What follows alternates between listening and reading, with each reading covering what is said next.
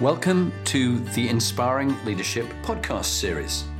This is aimed for you aspiring leaders, whatever level you're at, whether you're beginning out in your careers as managers and leaders, whether you're in middle ranking roles, or whether you're CEOs and chairmen of boards. There's always something we can all learn. And it's particularly the skills, stories, tips and techniques that you can pass on to those you lead and your teams. Ladies and gentlemen, welcome to this week's Inspiring Leadership podcast. And I have a guest all the way from Tennessee, Nashville, Tennessee, my favorite town. And what an amazing job this man has done. He has been training up thousands of people to be excellent speakers, giving them the gifts and the skills so that they're self-sufficient. He's teaching them how to fish rather than just giving them a fish, so they can then be speakers around the world. Without further ado, I'll let him introduce himself. Jonathan, thanks for letting me hang out with you. Grant Baldwin here, founder of the Speaker Lab, and honor and delight to hang out with you. I know we're going to be talking all things speaking and leadership, and so looking forward to our conversation today. Thank you very much indeed, Grant. Speaking is a real passion of mine, and it's a passion of yours. And linked into that is speaking about leadership and helping people be better leaders. Goodness, we've seen in your politicians and in mine in the UK some appalling leadership lately. That's true. And more than ever, we need good leaders, and we need people to be motivated through these very tough times, from whether it be wars and economic problems and environmental problems. But for you, what does inspiring leadership, Grant, mean? And would you give a couple of examples of people you know? You might even mention them by name, who have qualities that you find inspiring. Yeah, I think inspiring leadership really involves inspiring people to be better versions of themselves, and how that contributes to a greater good or greater cause of some form. So I'll give you an example. If we go way back in time, I was really involved in my local church when I was in high school, and my youth pastor had a really big impact on my life. And he was an incredibly inspiring leader to me, and in multiple ways. He inspired me in terms of me just, again, wanting to be a better version of myself and wanting to level up on my own leadership abilities, but also, my role within the youth group. There were several hundred students there, and just being a leader to inspire others, peers and other students that were in that youth group at the time, but just looking for opportunities and ways that I could continue to inspire others, to lead others, and that's translated to today within our company. So at the Speaker Lab, we've got about 30 some team members within the company, and so a big part of my responsibility is making sure that I'm providing inspiring leadership to them on a day in and day out basis. One thing that we talk a lot about within the company, and one thing I've done some speaking on, is the idea that who you are is more important than what you do. Who you are is more important than what you do. Meaning, Jonathan, if you and I are great speakers or podcasters or entrepreneurs, whatever it may be, but we drop the ball as husbands, as dads, as human beings, if we are the shell of a person, then we are doing it wrong. And so one of the things I want to try to do as an inspiring leader, hopefully with our team and with others, is to inspire them that, again, who they are is more important than what they do, to be a part of something that's bigger than themselves. Yeah, I really like that. There was a guy who was trying to get on the podcast himself. Actually, he was recommended by someone else. And just the interaction I had with them was such a bad experience that I went, this is not an inspiring leadership experience. I don't think this is a good fit. Let's let it go. Because I think the way you treat people in the small things matters in the big things. Absolutely. And someone taught me TNT, tiny noticeable things, that the little things that you do, people are learning you, Grant. They're not learning what you say, fine words. And we've seen this too often with public figures and politicians. They say great words, but actually you then unearth a completely double life that they're living, and you go, how does this fit? Now, it doesn't mean that, we're all perfect. We're not. And I'm sure in your own experience, Grant, you've made many mistakes and you've learned from them. But I think it's the admission early on that you've made a mistake, apology, and a genuine intention to better yourself and learn from it, learning and action. What's your thoughts? Yeah, absolutely. I think that one thing I always try to remember, and I remind others of, is that everybody is trying their best. Everyone is working what they've got and trying to improve as they go, but just doing their best. And so anybody that you look up to, that you admire, that you respect, they're doing their best. They're doing their best in their profession, in their craft, whatever it is they're doing. They're doing their best as a husband or a wife or a mom or a dad, as a son or as a daughter, and their leadership roles and whatever it may be. They're doing their best. And so having a lot of grace and a lot of compassion for other people, I think certainly goes a long way to understanding, like, listen, they may have dropped the ball today, but at that moment they were doing their best and they screwed up, and I'm going to screw up and I'm going to drop the ball. There's times where I feel like, man, I feel like I'm doing a decent job as a leader. And there's times where you're just like, man, I don't know what I'm doing, but the reality is like every day, at least I'm doing my best. I'm giving my best. And some days it works, some days it doesn't, but continuing to, I think, have that type of grace toward others is important. I would agree with you, and I think it's a Russian saying: "Trust but verify." Mm-hmm. That I'm always looking for the best in people and working hard not to be judgmental about people. How can I understand their life? Have I walked a mile in their shoes? Have I experienced it? And at the same time, I've been stung a number of times by the white collar psychopath, the person. Or sometimes they come into charities, or they love power and status, and they get themselves into senior roles, and they just love really breaking people down psychologically, yeah. Breaking them, lying, and you see this in a lot lately. We've had a lot within the UK with our politicians. You're just lying consistently, and you go, I trusted you, and you lied to me. I think it was in National Lampoon's Animal House when the guy wrecked a car that he promised he was going to look out. He goes, so you messed up, you trusted me. And you think, no, that shouldn't be the right attitude. Right. But I think you're exactly right. And I would add the caveat that sometimes in life, there are people who actually do mean ill. I mean, look at Putin with invading Ukraine, and, no, I'm not going to, but in he goes. And you go, but I trusted you. I thought you weren't going to do this. And so at the same time, we mustn't be naive, and we have to be prepared for sometimes people do evil things, and people lie, and people cheat and steal and kill. But yes, I think I'm with you that generally I'm looking for the best in people. Your life journey is an interesting one. I know that certainly, you married your high school sweetheart, you got 3 beautiful daughters. But what has shaped you from birth? What has shaped you? What kind of events? What kind of people into the leader you are today as the founder and CEO of the Speaker Lab? Yeah, I think growing up, my parents have certainly both had a big impact in my life. Unfortunately, my parents both, they split up when I was about 13, 14 or so. So it was definitely like a big pivotal moment just in my life. At the time, I didn't really know anybody else whose parents were split up. So that was certainly like a big defining moment. And I think it certainly impacted my wife and I's marriage today. So we've been together 25 years, been married for 20 years. And her parents split up as well. And so it's a big thing that we recognize, like not only from the being the children of divorced parents, but also just having experienced that and seeing like the damage that has potentially done to our parents as individuals now as they kind of, find their new way and find their identity outside of that. And so I think it certainly helped us to say, hey, we're all in on this. We're going to make this work, not only for our children and for our family, but for ourselves. And so we've been, very, very committed to our marriage because of that. I'd say another quick example would also, again, that youth pastor, like he had a huge, profound impact in my life, and someone that really invested in me and believed in me, poured into me, and saw the leadership potential that maybe I didn't recognize within myself. And so I think that was encouraging and affirming, especially early on. Yeah, and it is so interesting, isn't it, that sometimes, I mean, my wife and I have got 4 children, and they're now aged 27 to 30, and we've got 2 grandchildren as well. But it is interesting, both my wife and I, our parents were killed when we were about, I was 2.5 and my wife was about 3 or 4. And that has a huge impact on you as well. Yeah. She and I are doing a couples course together because we're always interested in learning and growing as 2 coaches. I mean, imagine being married to a fellow coach and a fellow speaker.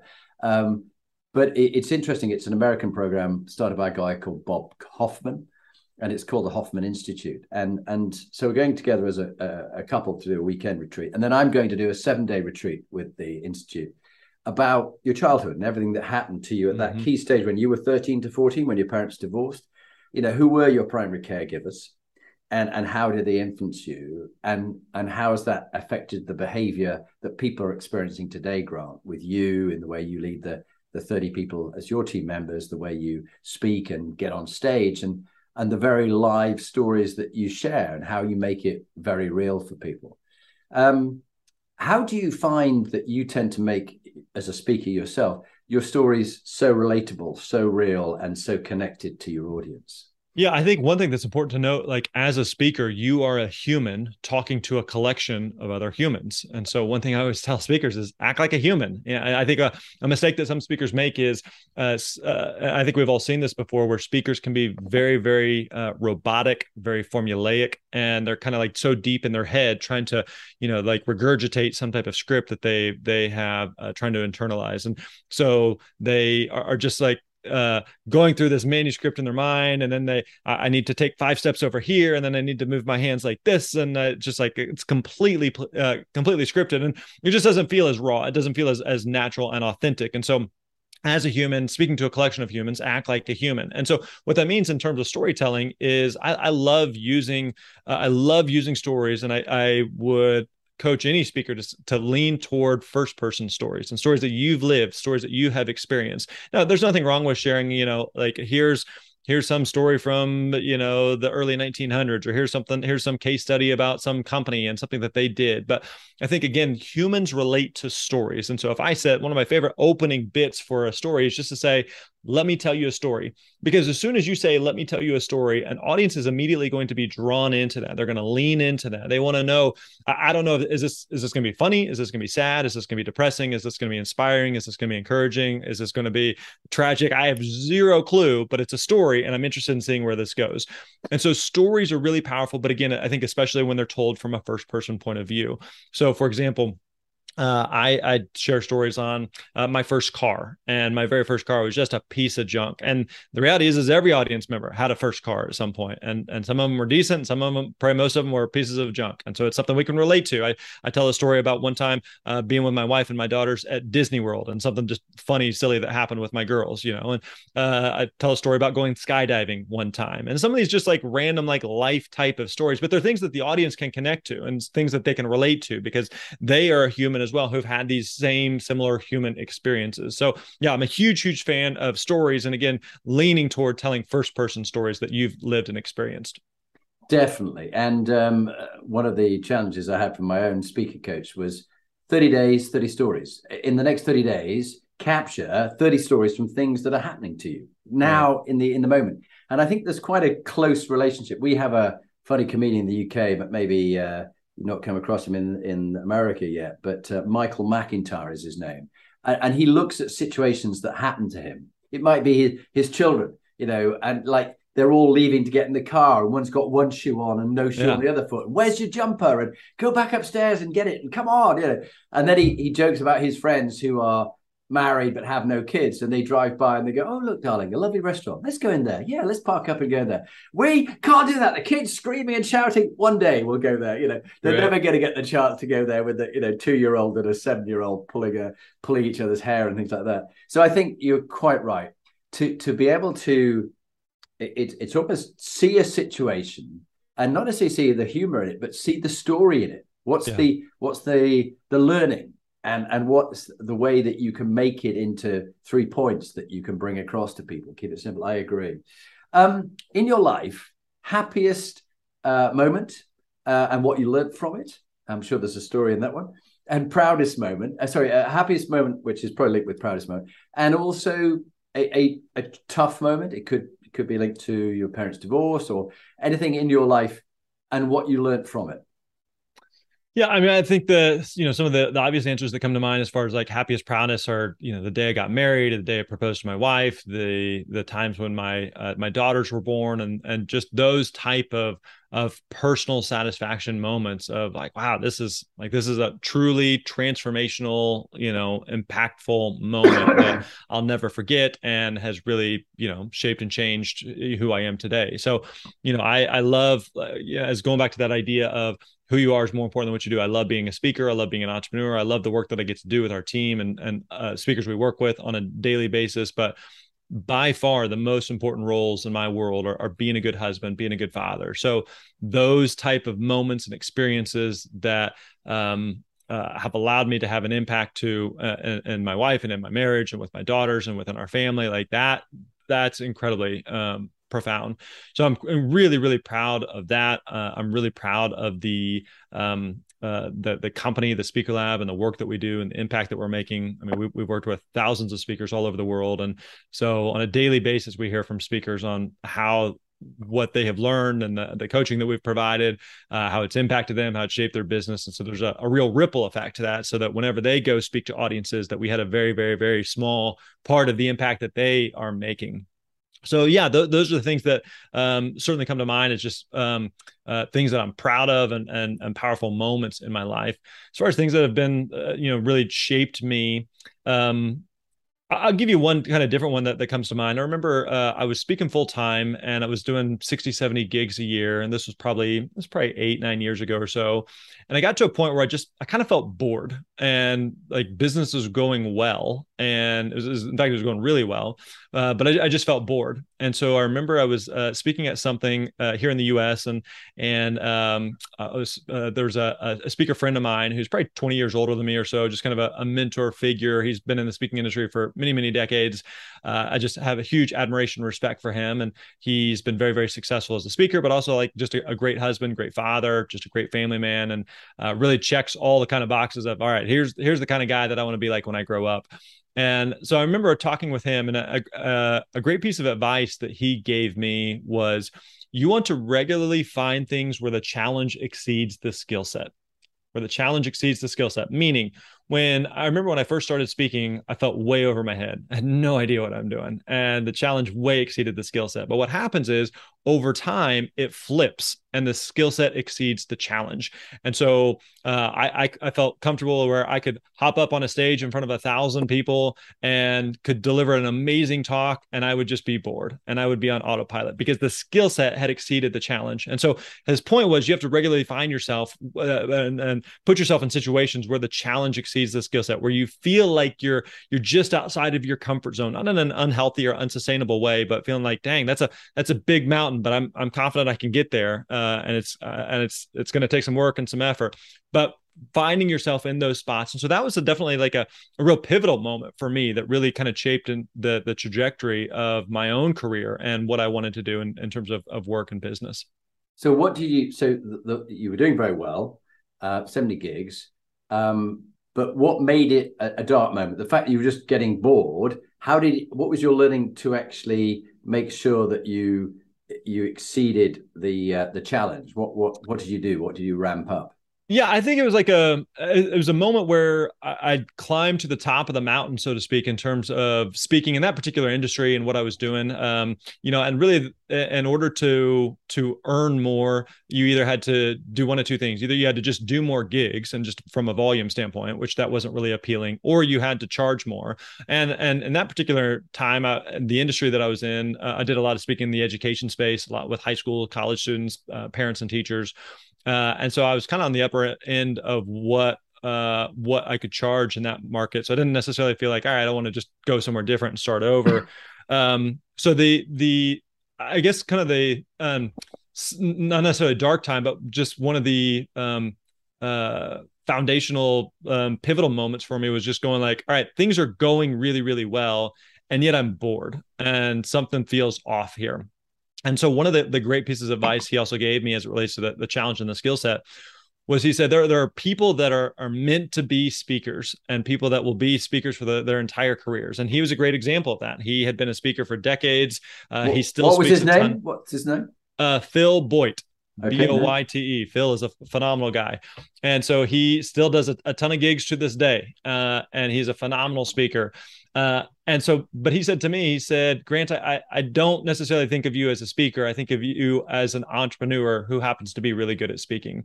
And that was, again, kind of just helpful for me being like, I do feel like I'm an entrepreneur and I do love entrepreneurship and I do love business. And so that, was a pivotal moment to kind of help shape and turn toward a lot of what we do today in terms of working with speakers and helping, helping speakers establish a business where they can make an impact and an income from their message. So yeah, I still vividly remember like that time as just a real pivotal conversation and turning point for me.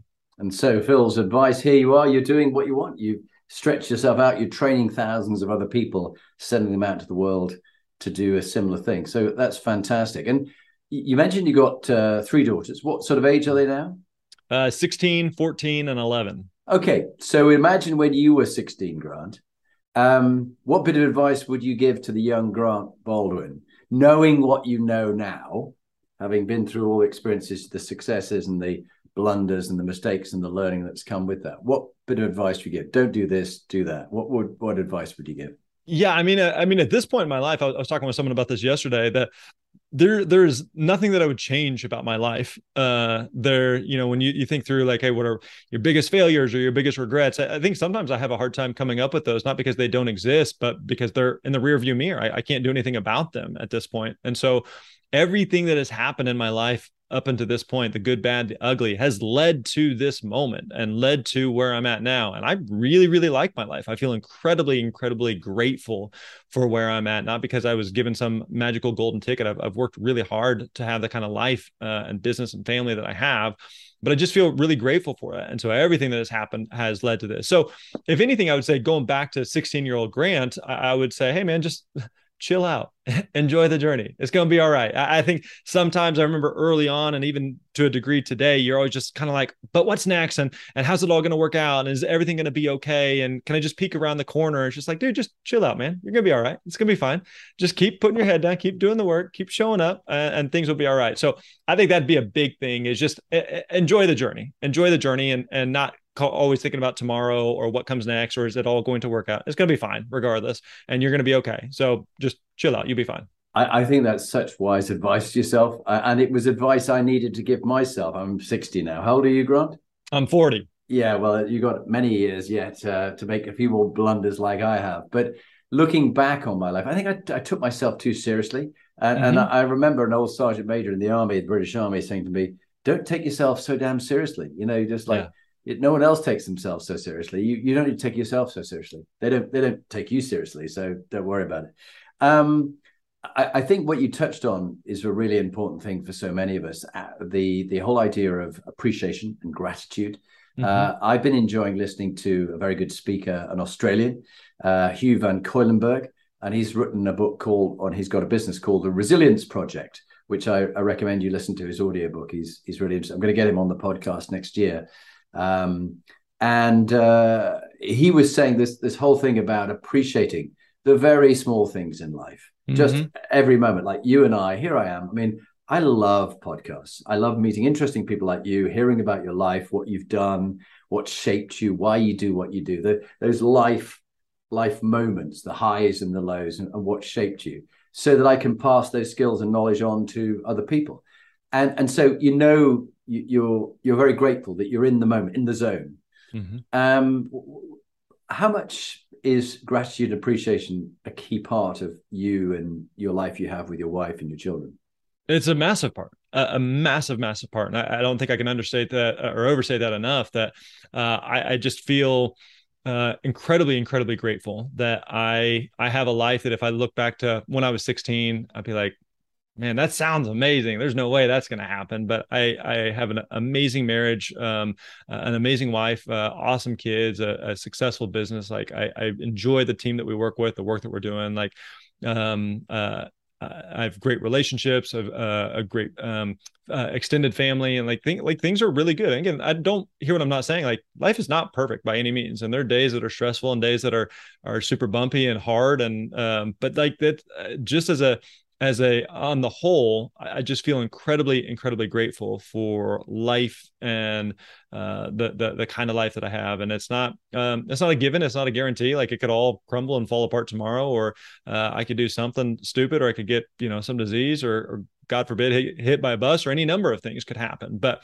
I know in this moment, in terms of my life and just kind of the present day, I feel incredibly grateful for what's happened and where we're at. Yeah, and I think you touch on a very good point, that particularly as a speaker, your audience don't want to think this guy Grant Baldwin. I mean, he's just like, everything in his life is golden. He has no problems. It's just all going like a dream. How can I relate to him with my messed up life and all my problems that I've got? So I think as a speaker, you have to be able to, without trying to victimize yourself, you have to be able to make a connection that actually not everything is perfect, and you're very much a human person with an incomplete life and errors that you make, and much of the learning comes from those. And I wanted to sort of go around the Inspiring Leadership Compass, the research that we did about what makes high performing leaders and teams. And the first one is the moral quotient, which is something which is, I think, with your pastor and your church background, a key part of your life. The true north that makes you authentically you. The integrity, the values, the belief system you have, what you will do and what you won't do. But yet, we all slip from that true north at times. We make mistakes. We aren't perfect. What do you do to get yourself back on track when you've not stuck to your values and your principles? Yeah, you alluded to. I mean, my faith is a big part of my life, in terms of just that true north and that North Star, that compass that really guides me. And yeah, there are certainly days where I drop the ball and I make mistakes, and I do a poor job as a husband, or as a dad, or as a boss. And so I think, like, when those days coming, also, like you said, you touched on earlier, like not taking yourself so seriously, where realizing and recognizing it, at the end of the day, like, I am still human and I am going to make mistakes. And there are times where I'm going to do something wrong. I'm going to make the wrong decision, or I'm going to, get frustrated in the heat of the moment, or some whatever may happen. And so giving yourself some level of grace there, and know, like, hey, tomorrow's a new day, or pick yourself back up and dust yourself off and keep moving on. So I think also just surrounding yourself with coaches, mentors, people in life that can continue to push you, challenge you, make you better, has also been another thing that's been incredibly helpful and defining for me. Yeah, really well put. And I think it's quite interesting for those who are listening. They go, how do they, they work so hard at work, trying to be perfect and live all the values. And then many people go home and they drop the guard. They like, I've worked so hard at work. And then they get grumpy at home with the partner and the children. And they're just tired, and their reserves slip away. What advice would you give them in those circumstances? Yeah, I recognize certainly that, like, that can happen. There are certainly days where that's been the case for me. It's just been a long day. It's a busy season. I think one question that I think about a lot is, when I'm in a busy season, I always like to ask, is this a season, or is this the way it is? Is this a season, or is this the way it is? Meaning, there are times in life that are just busier than others, where if you're in retail, the closer we get to the holidays, November, December, it's just busy. There's just a lot going on, right? But it's not always going to be like that. And there are seasons in anybody's work. When I was speaking full time, there are just some seasons and stretches that were just busier than others, but it's not always like that.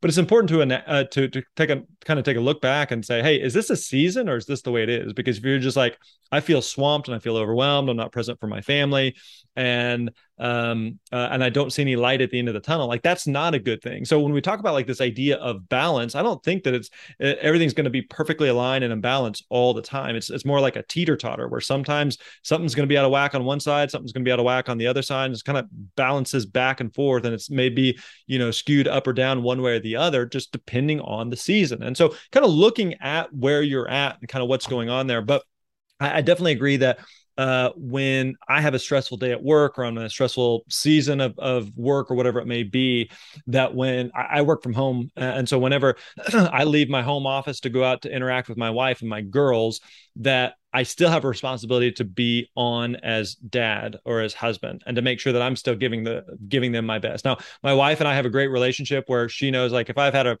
rough day or a rough couple days or something, that I may just need I may need a minute, like, hey, let me just catch my breath here. Let me go for a walk around the block or something, and just kind of like, all right, let me like make that mental transition from work mode into, dad husband mode.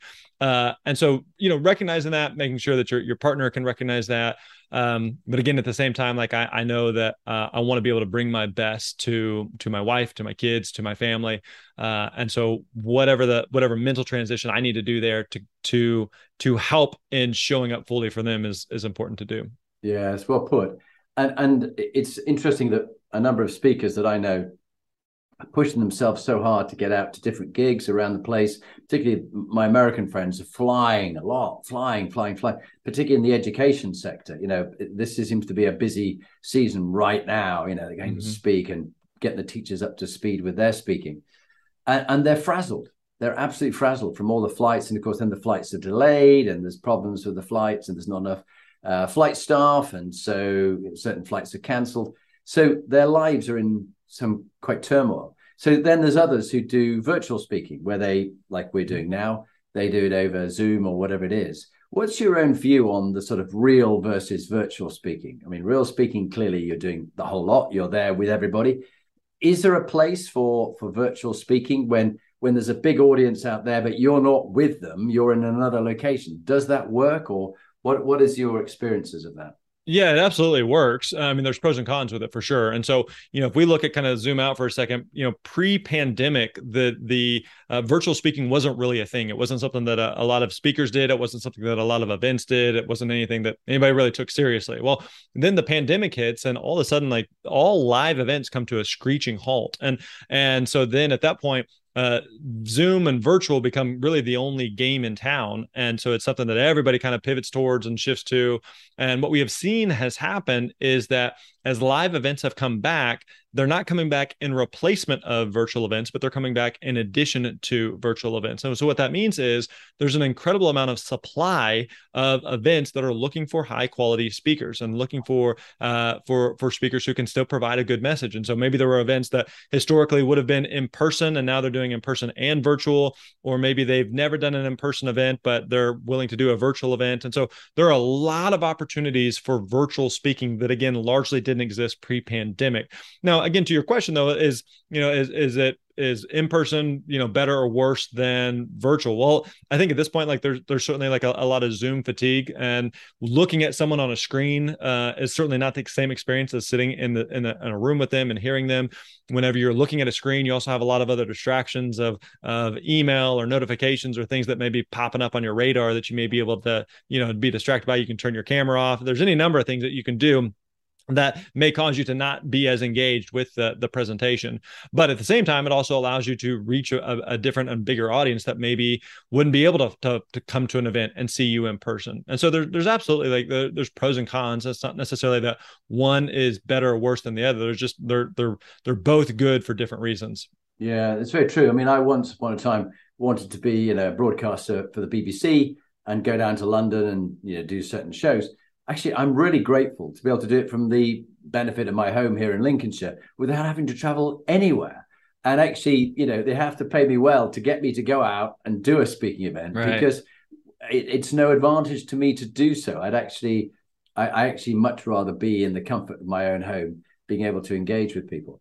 But let's go on to the next of the 8 components, which is purpose and meaning, PQ, purpose quotient. What gives your life meaning and purpose, and what tip would you give people about their search for a sense of meaning and purpose in the work they do? Yeah, I think again, I'd go back to a couple of things I've touched on here. My faith is a huge guiding point of purpose for me, knowing that my life is making an impact and a difference.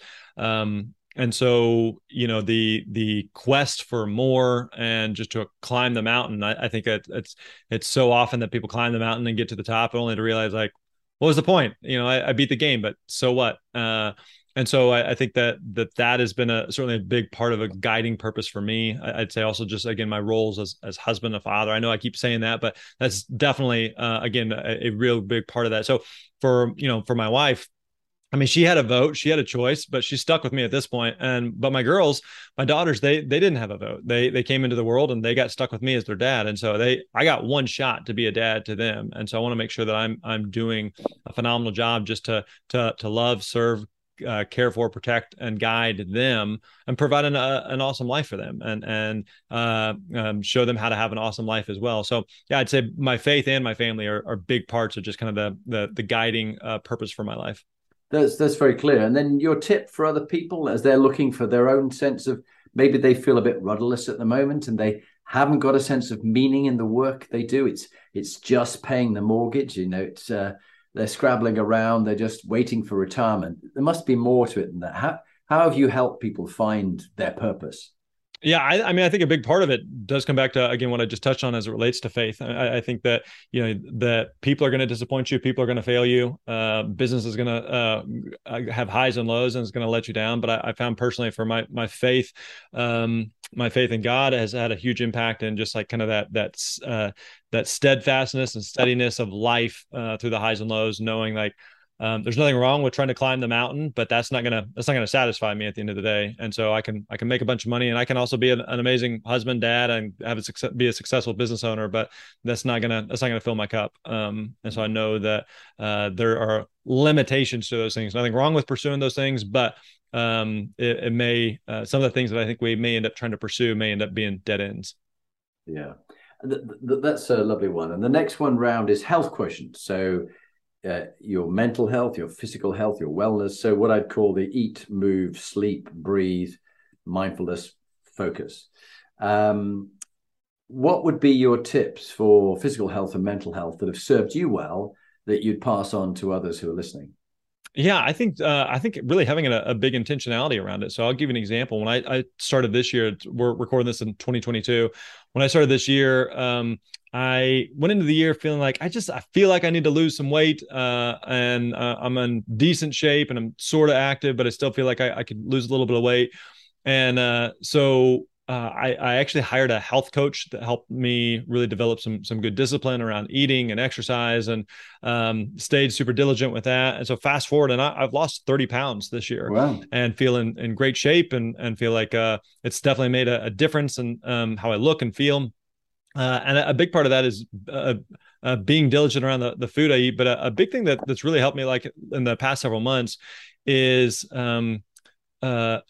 finding fun and finding joy in exercise. And so what I mean by that is I play a lot of a silly game. I don't know if you've played over there called pickleball. Have you ever played pickleball or heard of pickleball? I've heard of it, but I haven't played it. Yeah. It's become a very popular sport. It's kind of like miniature tennis or large version of ping pong.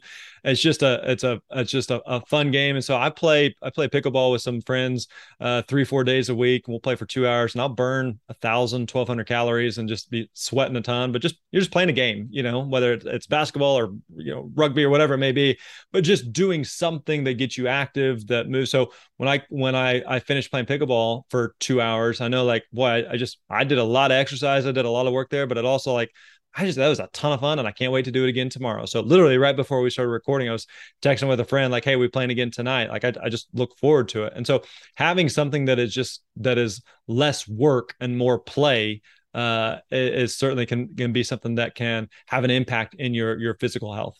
I would agree. My wife and I we've just bought a simple badminton net. We've got a couple of badminton rackets. Yeah. That you can fit into your back. The Americans, you call it your backyard, our back garden. Yeah. And we can play that, and the dog darts between the two of us, and he gets a workout as well. What about mental health, Grant? For you, what would be your tip on people looking after their brain health? Yeah, I think one thing would just be surrounding yourself with people who are also healthy people, and surrounding yourself with people who are healthy in a variety of different ways in their relationships and their outlook on life. I've heard that we've probably all heard that Jim Rohn quote of "You're the average of the 5 people that you spend the most time with." And so you're like, think through who are those 5 people that you spend the most time with, and how is that impacting your psyche and your mental well-being, your mental health. And so I want to surround myself with positive, optimistic people. It doesn't mean that we're naive or stick our head in the sand or pretend like life is perfect. But as a general rule, that the glass is much more half full than it ever is half empty. And so being around those type of people, I think certainly makes a difference in terms of my own mental health and well-being. Yeah, I do agree. And over time, you constantly need to review and just check who you're with. Are they a radiator of life, love, and happiness, or are they an absolute drain and they suck the life out of you? Rather than be inspiring, they're expiring. They're like Harry Potter's Dementors. They're taking your soul from you. You don't want that, do you? Which leads me on nicely to the next one, EQ, which is well known for you in your field, emotional and social intelligence. That ability to know yourself, to know others, and to read the environment. What's your tip for people about developing their EQ? I mean, you have to have great EQ as a speaker and in relating to people you're coaching to become great speakers. What's your tip on EQ? Yeah, I think it's really important to develop a really healthy self-awareness and recognize like when what are the areas where you're dropping the ball, and be realistic with yourself on those things. Sometimes that's something, again, you can kind of notice in yourself, and sometimes that's something where you need that outside perspective, that you're maybe a blind spot for you. And so there's a mastermind that I'm a part of with a couple other guys that we talk on a daily basis. I have massive trust and confidence in those guys. Those guys know me really, really well. And so there's times where they may call me out on something. There's also a coach that I work with on a monthly basis. We get together for lunch, and a guy that probably 20, 25 years older than me, another one of those guys I just look up to, admire, respect. And so we get together and we talk some business, but we talk a lot on personally, just being a good husband, being a good father, being a good human being. And what are my blind spots? What am I missing? He asked me good questions, things to challenge me, things to think about. And so I think, again, continually surrounding yourself and having your own self-awareness of where you're at and where your shortcomings are. No, I think it's the bit that marks out those who are really exceptional from average. Their ability to listen well and to be okay with who they are and be constantly learning and growing and be prepared to receive feedback. A lot of people find it quite hard to receive feedback, and they tend to shoot the messenger. I've come across that once where I gave a CEO some feedback from 20 people, didn't like the feedback that he was getting, so he fired me. It's the only time I've been fired by a CEO, I quickly add, but it's a few years back. But he did afterwards admit that perhaps he should have listened and learned a bit from that. But that's one of those things, you've got to have the courage to speak truth to power and tell the emperor he's not wearing any clothes, because no one else is doing that. And that was half the problem. He was just so far up his own rear end that he just couldn't actually see how other people experienced it. The next one round is CQ, what I'd call collaborative, cognitive, and cultural intelligence. Understanding how to get the thinking of different people, understanding different people's perspectives, people from different backgrounds, faiths, sexual orientation, whatever it might be. What's your top tip on this one in what I'd call cultural intelligence? Yeah, I think one way I've done a decent job of this as it relates to what we do within the Speaker Lab. And so within our company, I recognize like I'm the face. I may be the voice and face right here on the podcast. My name may be on the cover of the book. I may be the host of our own podcast. But one thing I tell the team all the time is two things. One is, this is not the Grant Show. And so I don't want it, everything. I don't want to be the bottleneck. And I recognize like if people are just hearing from me, they're hearing one voice and one perspective, and that's not necessarily healthy. So I remind the team all the time, this is not the Grant Show. And the other thing is, whenever I talk about the Speaker Lab and I talk about what we're doing, I always talk about it in terms of us, we, our. I don't talk about it like I own the company. I own 100% of the Speaker Lab. I'm the CEO. I'm the founder, and so I can use I, me, mine, but I don't think of it like that, because it's not just me. It's a collection of all of us, and so I always think in terms of we, us, our. And so, in fact, just yesterday, we'd hired 5 new team members last week. And so I was doing an orientation with 2 of them yesterday. And I said, hey, listen, I know you just walked in the door, but you are just as much a part of this as anybody else who's been here for years and years and years. So recognizing like you can't live in isolation. You can't, whatever it is that you're trying to accomplish or achieve, you can't do it on your own. You need others around you. And you don't want to use people or just have others be a stepping stool for you to, have your light shine a little bit brighter, but realize like it's a team effort. And so we all get further together when we work together.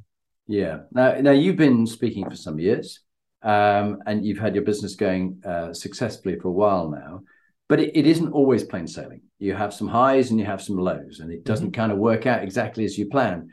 What's your tip on resilience in times of adversity? What tip would you give to those listening?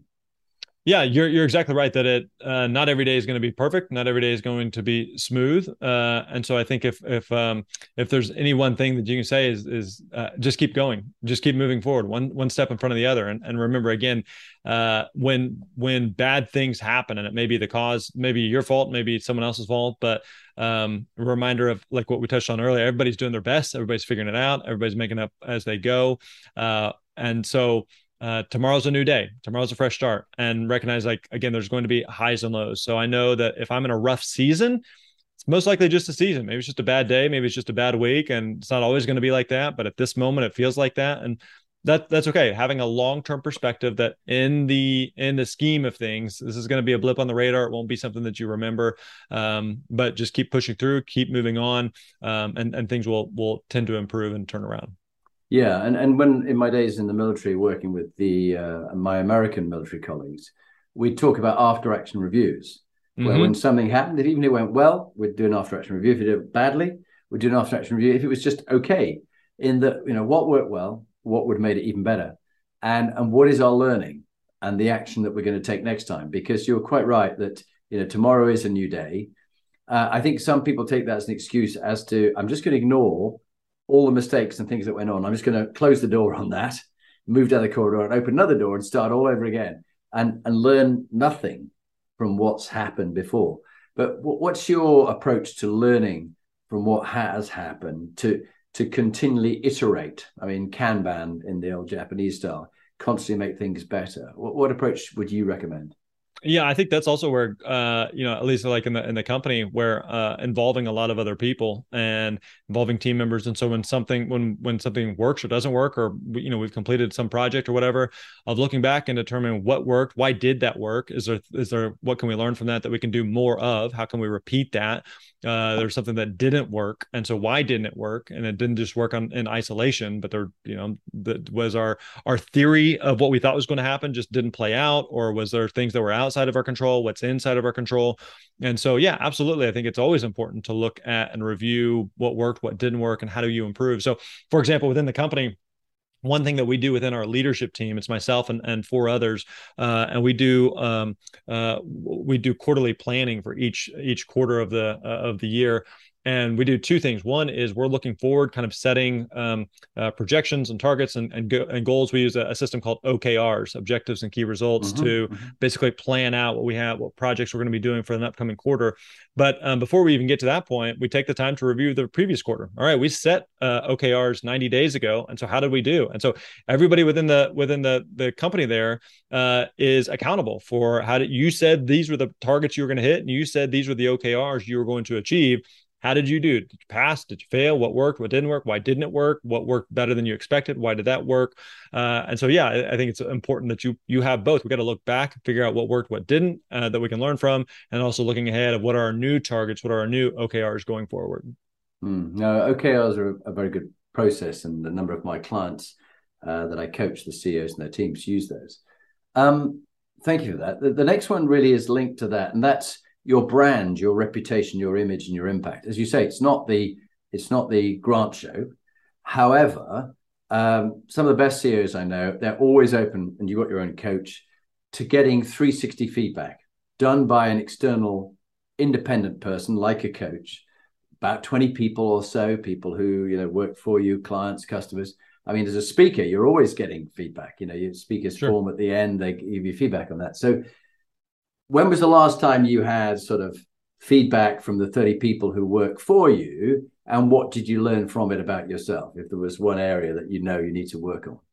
Yeah, one thing that I do on a quarterly basis is I actually do one-on-one meetings with everybody within the company. And so I just did a couple the other day, and they're just quick 15, 20-minute meetings. And usually we don't even talk much work stuff. It's primarily like, hey, how are you doing? What's going on in life? How are things going? Tell me about your family. Hey, oh, you tell me about your kid was doing this one thing last time we chatted. Tell me more about that. How did that go?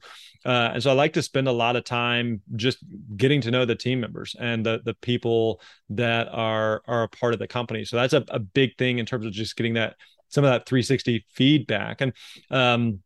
And reminding them like, hey, what can I do to serve you? What can I do to support you? I don't look at it as, how can you help me win, but what can we do to work together? What are the goals that you're working on, and how can I help you be successful in that? How can I help you as any dreams that you're trying to achieve, that you're trying to accomplish, personally or professionally? How can I help you work towards those things? So that's definitely something of staying well connected, and not just being some emperor in the ivory tower that doesn't come out and interact with anybody, but staying connected with the people that I'm working with and close with. And then I think again, like having a mentor coach and this mastermind of a couple other guys who can call me out on stuff, who can speak truth into my life in areas where maybe I'm dropping the ball, or I need to do better. These guys can give me feedback on that and help me recognize or realize some of those blind spots. So what is the one you're working on at the moment? What's the behavior you're working on now, Grant, that you'd share with us in the spirit of openness? Yeah, a big one from a couple of months ago, we touched on earlier, was as relates to health. And so I started the year, and I've always felt like I can be pretty disciplined whenever it comes to eating and exercise, and kind of like just in terms of maintaining. But whenever it comes to like dropping weight, I needed to get a little bit more disciplined, tighten things up a little bit more. And so it got to a point where I dropped, it was like 10 or 15 pounds or so. And then I was just kind of like going through the motions. I knew that I needed to go a little bit further. And so I had mentioned this to this coach of mine, and this was back a couple months ago. And he said, okay, you've got like 6 weeks or something. And he said, we were looking at the calendar, and he said, you got 6 weeks. You need to, what do you want to be at? So I gave him a number, and he said, you got to get to that weight in this time. And he just held my feet to the fire. And he was just like, you're doing this. And it's just like, well, crap. Well, now I got to do it. I don't want to disappoint him. I don't want to let him down, but it was just like, all right, we got to get after it. And so there are times where, I'd want a bowl of ice cream, or I'd want some type of candy or something. And I'm like, nah, I mean, that 6 week window is fastly closing, and I gotta do my part here and make sure that I'm living up to the expectation. So that was one where, he definitely pushed me and challenged me, and thankfully I was able to meet the goal before the deadline. Well done. No, I find the whole area of the microbiome, our health, our wellness, longevity, a fascinating one. And that's the next topic in my podcast I do each month with another podcast host, Graham Brown. And we're on to Health Quotient next. We're going to be talking about the kind of food you eat and the kind of training we do. He and I are both crazy long distance extreme sport fanatics, whether it be mountain marathons or the like. The last of the 8, before we go on to talk about teams and then your favorite book and then your 2-minute top tip, would be legacy. What would you like your legacy to be in your work and in your personal life? What would you like people to say about you when you die, Grant?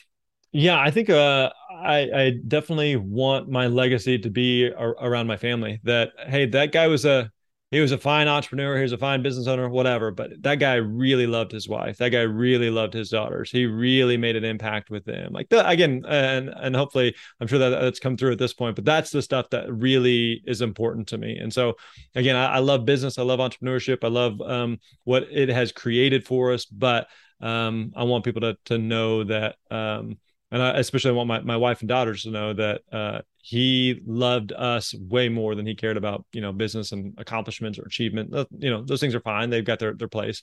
But ultimately, his roles as a husband and father were the things that really mattered to him.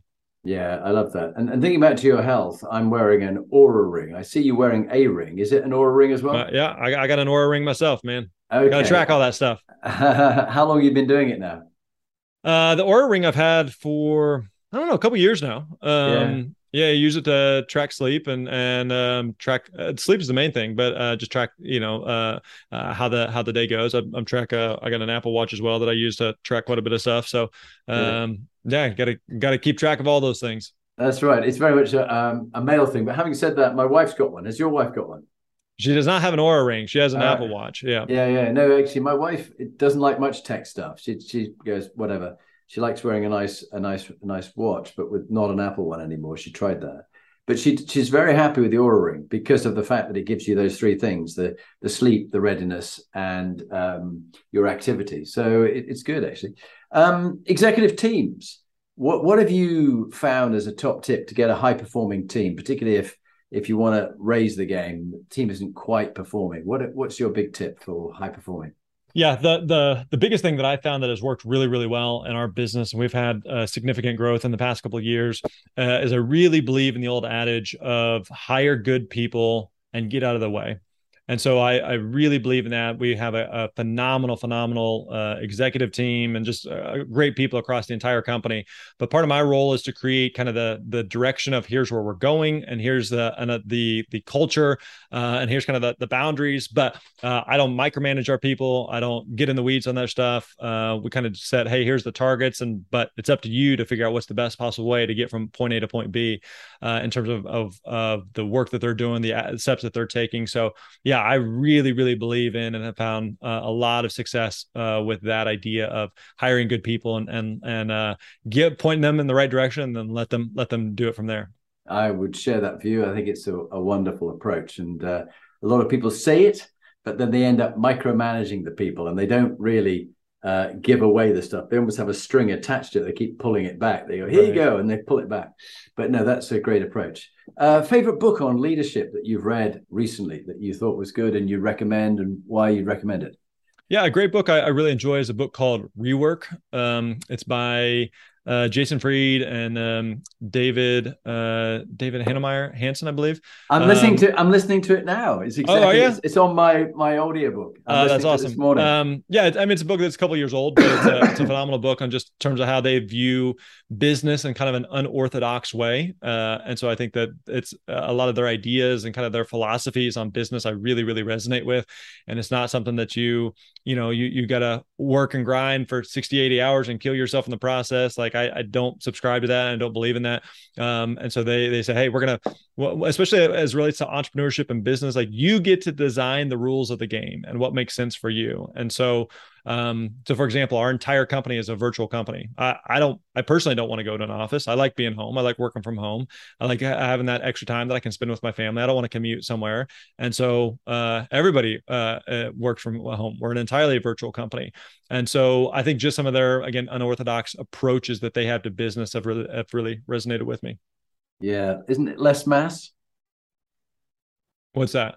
And one of his tips in the book: don't gather too much mass. People, they grow and they get more and more people. And then those people need people working for them. Yeah. And soon your expenses spill out of control. Less mass. Yeah.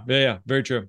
A very good bit of advice. Great. Let's do the final 2-minute top tip. If you just kindly introduce yourself, tell the audience what you do. This will stand in its own right as well as being part of this. But Grant, please give us your 2-minute leadership top tip. Yeah, the 2-minute leadership tip, I would say, would be one of the things we touched on earlier, that idea that who you are is more important than what you do. And so treat people like people. And so they're not a cog in a system. They're not just there for your benefit or your gain, but have a genuine care and interest in people, not a faked one. People can tell the difference between people who are authentic and genuine and actually care and give a crap about them versus people who are just doing that as part of a song and dance and kind of a show. And so I think that the best thing that you can do is really care about people, really show care, compassion, concern for people, and invest into their lives. You do that in terms of a business and life, and people, I think, recognize that and value that. Well, that's exactly what I'd agree with. Grant Baldwin, thank you very much indeed for being on the Inspiring Leadership podcast. I thoroughly enjoyed our conversation. And stay on the line. We'll carry on the chat. But Grant, thank you for joining us. Thanks, Jonathan.